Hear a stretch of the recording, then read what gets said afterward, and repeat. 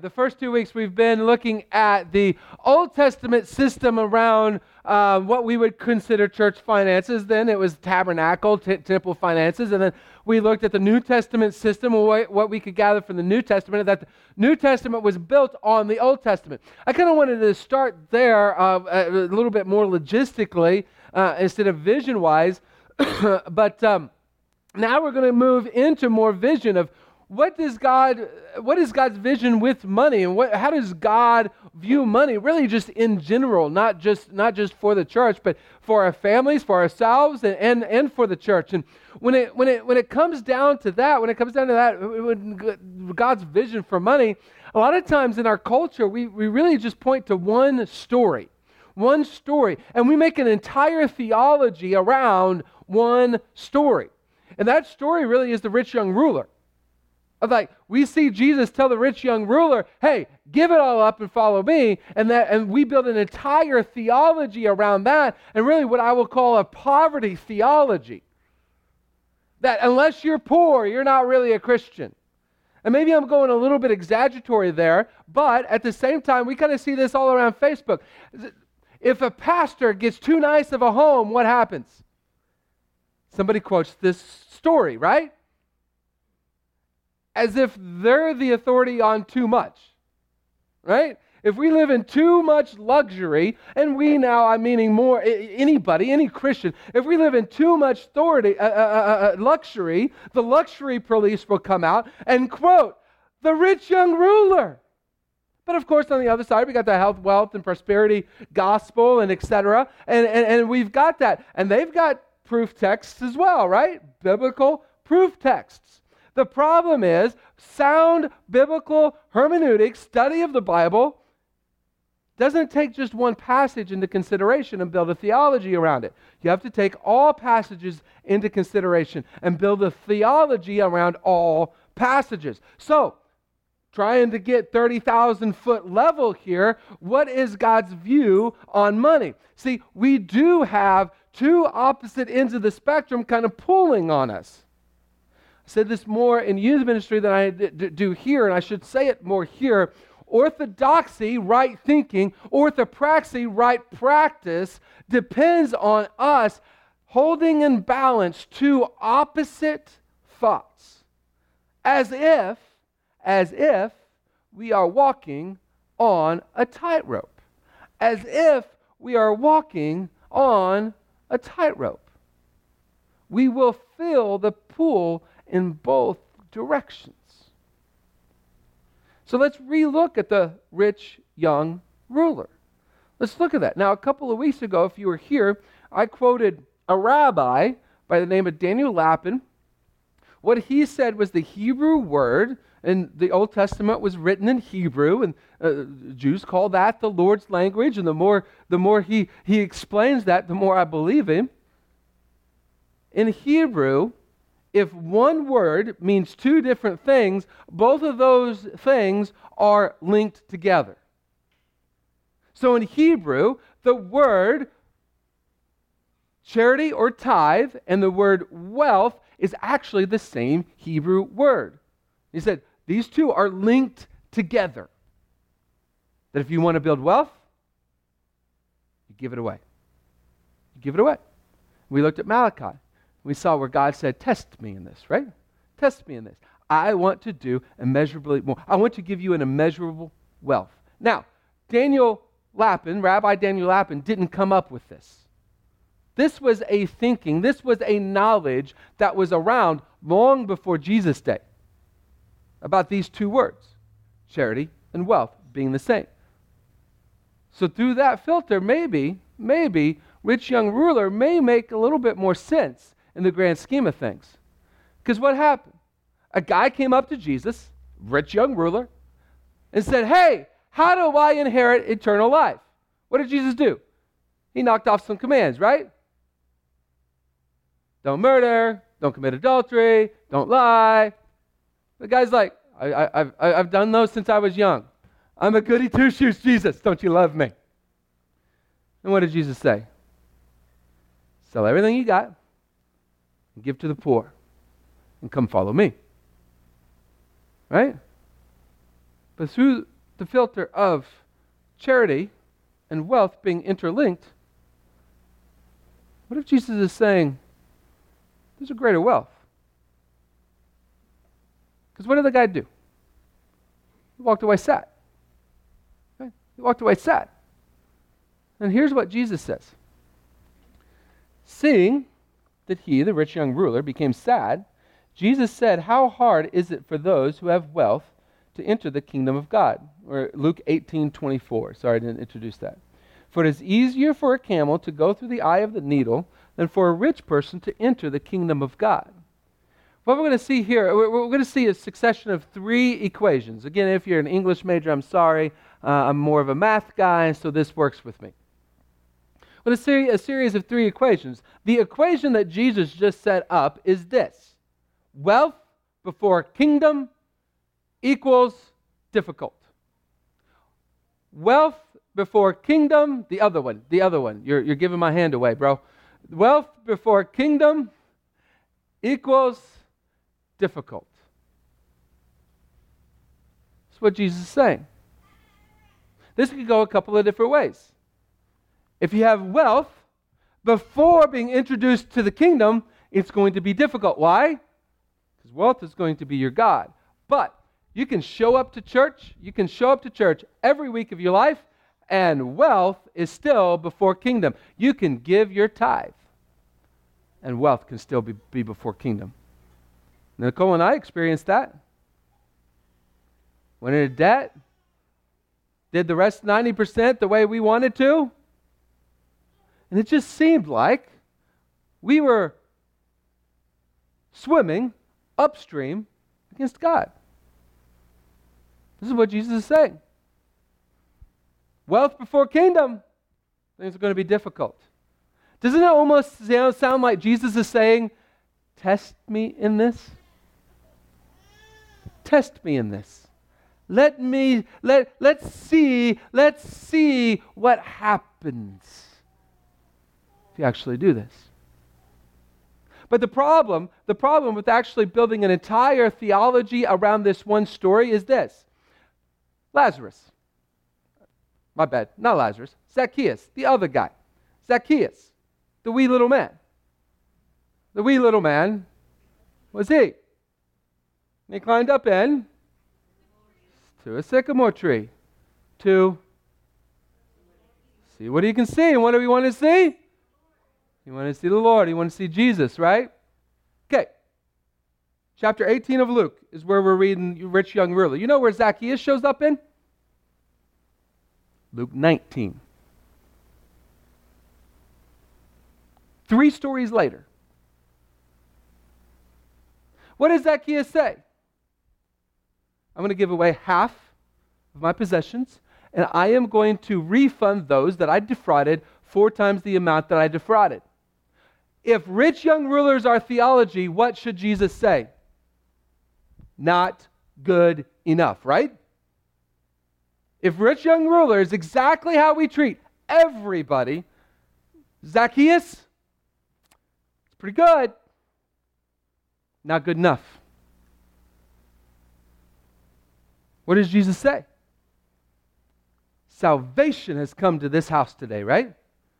Salvation has come to this house today. That was blasphemous and scandalous for Jesus to say that.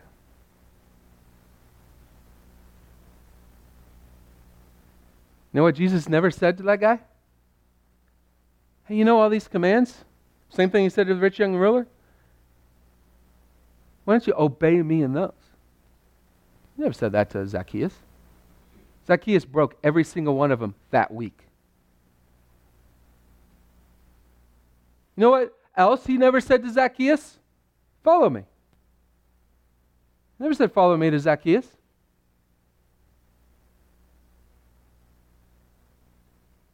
You know what he didn't say to Zacchaeus? Leave your job. So there's a more full way to look at money. And God, in His vision, has a more full way to look at money just by these 2 stories that are 3 stories apart in the Bible. But see, back to the rich young ruler story. Jesus continues.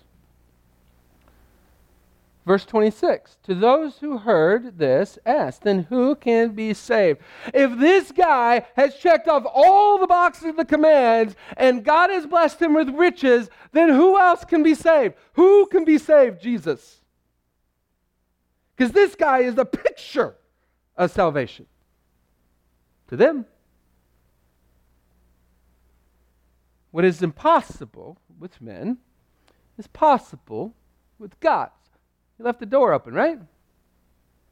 Then Peter said, look, this is a get it moment for Peter, right? He always puts himself out there. Sometimes he misses, sometimes he hits a home run. He hits a home run here. He's figuring out, he's putting the pieces together. Look, Jesus, look around you. We have left what we had and followed you. Look, look, look, look. If the rich young ruler would have just looked to the 12 disciples standing around Jesus, he would have understood what Jesus has tried to tell him. Look, there's a greater wealth. Look, none of the disciples went hungry. Right? None of the 12 disciples went hungry. None of them were malnourished. They had a money bag. You only need a money bag if you have money. We're getting deep here, folks. Going way down below the surface. They had a treasurer. His name was Judas. That's a different sermon. His name was Judas. You only need a treasurer if you have treasure, money. Now, health, wealth say this proves that Jesus and his clan was rich. This just means they have money, all right? Just means that they have money. What do you think the 12 disciples would have said to the rich young ruler if he would have asked? Is he smoking something? Is your boy smoking something? Give away everything?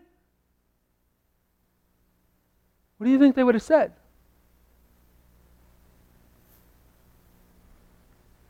Here, Jesus gives us a different equation. Jesus said to them, I assure you, there is no one who has left a house, wife, or brothers, parents, or children because of the kingdom of God who will not receive many times more at this time and eternal life in the age to come. Peter and Jesus flipped the equation on its head. Kingdom before wealth equals a greater wealth. Kingdom before wealth equals a greater wealth. Doesn't it sound like Jesus is saying, test me in this and you will find a wealth immeasurably more like what God said in Malachi 3? Doesn't this sound very similar to that? Doesn't this sound very similar to, look, give it all away and you'll find out that you have a greater wealth? This came into clearer focus for me several years ago. I think it was at a camp where a gentleman from Africa who lived in a society that becoming a Christian meant he walked away from his family, walked away from his job, walked away from the life that he knew. And he looked out to the crowd and kind of motioned out to the crowd and said, but I have a family. I have brothers and sisters and mothers and fathers beyond what I could ever imagine.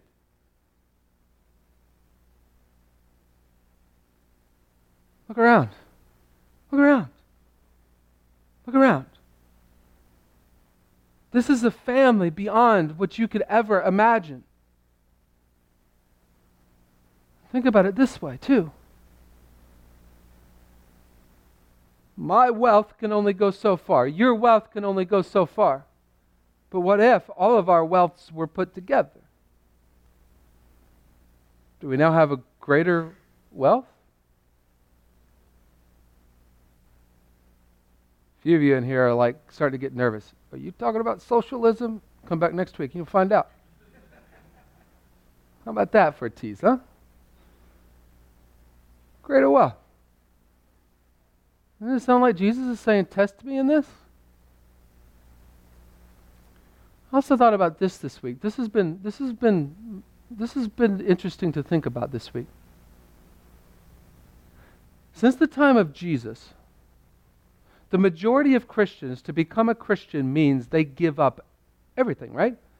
Job, family, money, way of life. They go underground and they become a Christian. But this grand experiment called America, we don't. If you are a CEO and you become a Christian, there's nothing that requires you to resign from that position. You simply have a different way of viewing the world. You now are following Jesus. There's nothing keeping us, any of us, from becoming millionaires, except ourselves. In America. Just becoming a Christian doesn't mean we have to renounce the life that we have. And becoming a Christian at an early age doesn't mean that CEO is off the table for you. Right? Isn't that an amazing opportunity? Isn't that a heavy responsibility? If for the first time in 2,000 years, in this thing called America, we actually can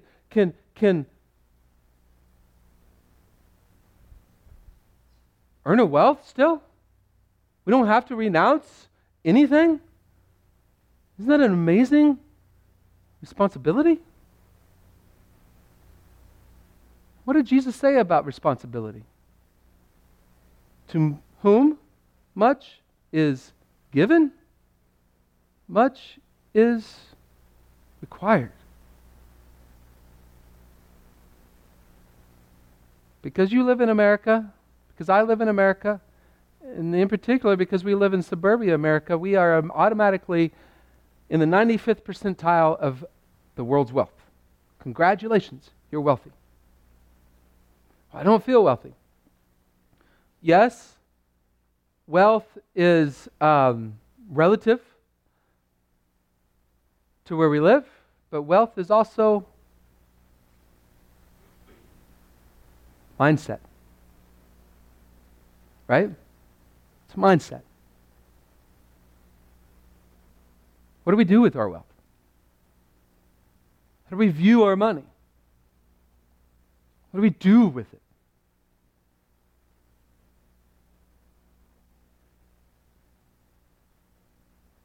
2 Corinthians chapter 8, Paul is trying to urge the Corinthians to give to the Jerusalem offering. This occurs several years, several decades beyond Jesus, and there's a famine in Jerusalem, and they were, all the rest of the Mediterranean Rim churches were collecting an offering to go back to Jerusalem. And so we see Paul urging the Corinthian church to participate in this offering. And he brings up the Macedonian church and the churches. And the church at Philippi, the Philippian church, is one of these Macedonian churches. From our study guide a couple of weeks ago, we see that the Philippian church gave what looks like a fairly decent gift to Paul for him to be able to continue his ministry. And here is what Paul says about the Macedonian church. We want you to know, brothers, about the grace of God granted to the churches of Macedonia. During a severe testing by affliction, their abundance of joy and their deep poverty overflowed into the wealth of their generosity. Here is another equation. Severe testing by affliction plus abundance of joy plus deep poverty equals wealth of generosity in overflowing measure. What if, for your life, test of affliction and extreme poverty were part of that equation? What would that equal? Not a chance in beep that I'll give, right? But Paul's saying, look at the Macedonian church. This was their equation. And you're richer than them. Corinthians. You're richer than them. So what are you going to do about it? And Paul actually gives us how God views money in these verses. Did you catch it? About the grace of God granted. Money is a grace.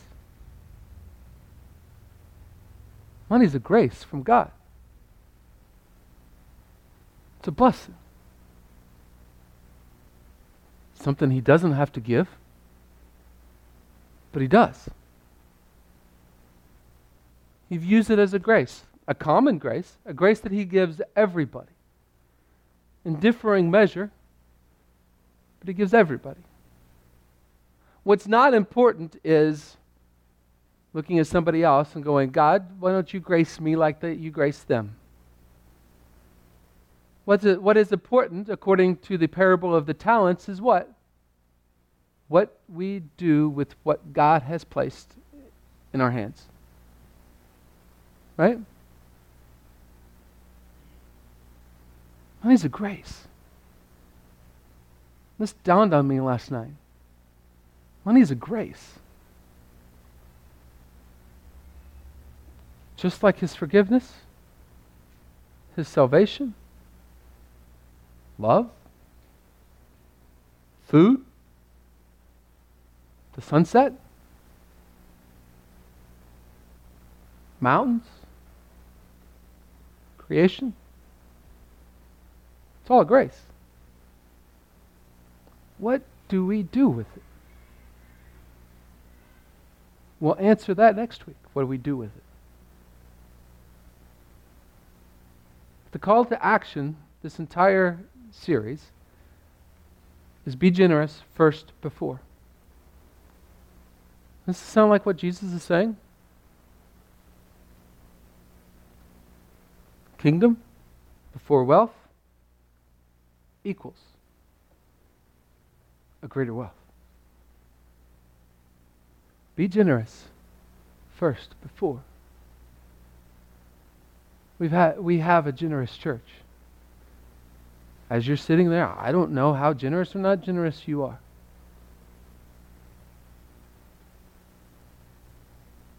I've made this my prayer recently. God, make me more generous. Make us more generous. And God is answering that prayer. Now, I classify this underneath the category of dangerous prayers. Don't pray it unless you want God to answer it. God, I want a Lamborghini. He may or may not answer that prayer. He'll answer, God, make me more generous. He'll answer that. And when He does, it'll be what experiencing God, Blackaby calls a crisis of belief. Will we actually have faith when He answers the prayer, God, make me more generous?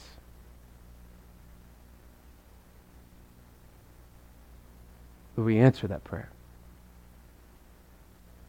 That's the question. What do we do with our money? Next week. How about how you view the grace God's given you? That's this week. Let's pray. Dear Heavenly Father, Lord, I thank You for another time to come before You. Thank You for the money that You've given us. The grace that You've given us through this. Lord, I just pray that You will continue to move in each one of us. That You will do something amazing in our hearts. Make all of us more generous. Make the thinking of our collective minds more generous. Make our heart more generous.